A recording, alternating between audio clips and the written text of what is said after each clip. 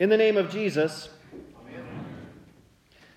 The Feast of Unleavened Bread from Exodus 12 and 13 and the Passover are linked. The Feast of Unleavened Bread was a feast that lasted 7 days and started on Passover. That overlap means the Feast of Unleavened Bread is also tied to the Lord's Supper.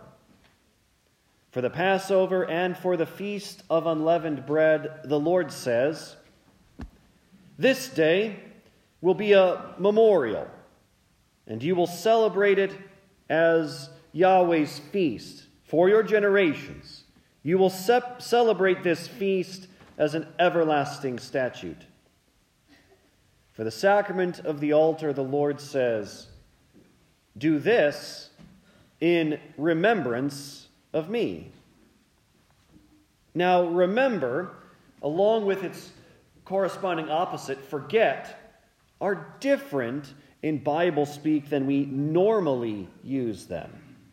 They're just different ways of actually talking about faith and unbelief. So, what is the meaning of "in remembrance of me"? Well, to remember Christ is to remember his benefits and realize that they are truly offered to us. And it is not enough to remember the history, for the Jews and the ungodly can also remember this. The remembrance of Christ is, well, that faith which receives the gift that these words in the Lord's Supper convey. When it comes to his people, remember is actually passive. The Lord saves his people, and then he works remembrance and faith in his people so that they trust in him and his salvation. But on the flip side, his people are active in their forgetting and unbelief. This is what the Feast of Unleavened Bread was all about.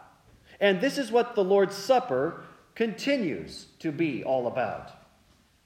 The Lord sets up a means to enliven remembrance, that is, faith in his salvation. It's all physical for the senses. It's always something you can hold on to, see, even sink your teeth into. The promise of the gospel is meant for the whole person. And so, to enliven faith in his salvation, the Lord gives something to hold, to see, and to eat. The Lord saves his people. That comes first. He saved his ancient people from Egypt, from slavery to Pharaoh and the Egyptians. Remember, this is the day when you were brought out of Egypt, from the house of slavery. He saves them from the Egyptian false gods. As he says earlier in Exodus 12, "On all the gods of Egypt I execute judgments." The Lord brings them out of Egypt to bring them into the promised land, which he swore to their fathers, to Abraham, Isaac, and Jacob, to give it to them. The Lord saves you too, from sin, from death, and from the power of the devil, his kingdom too. In the sending of his Son, the Father has taken you from the domain of darkness and brought you into the kingdom of his beloved Son, in whom you have redemption, the forgiveness of sins. Jesus saves us from judgment by being judged. He judges sin and death as paid for and finished by his innocent suffering and death. He judges the devil by being just and the justifier of the one who has faith in Jesus. This rescue, whether it's from Egypt or from sin and death, is symbolized by unleavened bread. Because with a strong hand, Yahweh brought you out of Egypt. Leaven is used to symbolize false teaching, like Jesus does with the Pharisees' teaching in Matthew 16. Or it can mean evil living, as Paul uses it in 1 Corinthians 5. Let us therefore celebrate the festival not with the old leaven, the leaven of malice and evil, but with the unleavened bread of sincerity and truth.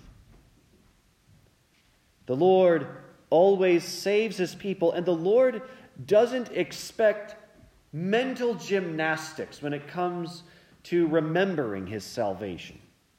That he rescues from sin, death, devil, and hell. He doesn't expect you to drum up faith for yourself. He enlivens faith within you. He gives you a new heart to trust him, his salvation, and his promises. And to enliven faith in his salvation all the more, the Lord gives something to hold, see, and eat.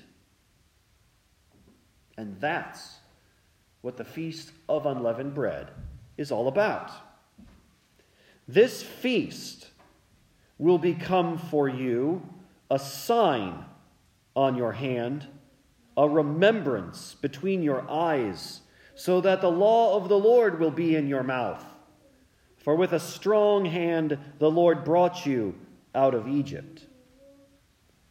The Lord creates the remembrance of the Exodus by instituting the Feast of Unleavened Bread. They'll hold that bread in their hands. They'll see it with their eyes and taste it with their mouth. This is how the Lord's Supper works too. The Lord Jesus, the Messiah promised to Abraham, Isaac, and Jacob, came and is the redemption for the sins of the whole world. He died for you, gave his body into death for you, and shed his blood for you on the cross for the forgiveness of your sins. You see the bread and the wine that are, according to his promise, his body and blood. We receive that into our hands and mouths, and we eat and drink, and that is the Lord creating and enlivening remembrance, faith. All so that we can confidently say, Jesus died at Calvary for me, because we receive his body and blood at the sacrament.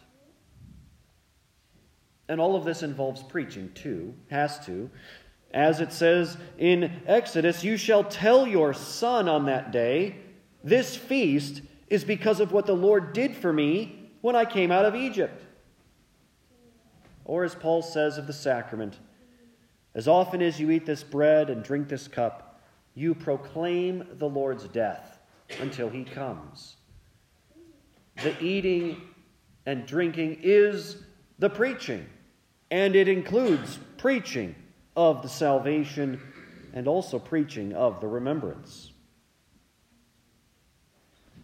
The Lord saves his people, and then he enlivens faith in him and his salvation. To enliven faith in his salvation, the Lord gives something to hold, see, and eat. That's the sacrament of the altar for you. Just like the Feast of Unleavened Bread was for the Israelites until Jesus died and rose, fulfilling that law for them and for you and for all. Jesus wants you to believe that he did this for you, to receive the forgiveness that he achieved for you at Calvary. That's the supper of his body and blood. To enliven faith in his salvation, the Lord gives you something to hold, see, and eat. You see it, you take it, you eat and drink it. And faith must and will be strengthened. That's what in remembrance of me is all about. After all, the Lord promises, given and shed for you for the forgiveness of your sins. In the name of Jesus.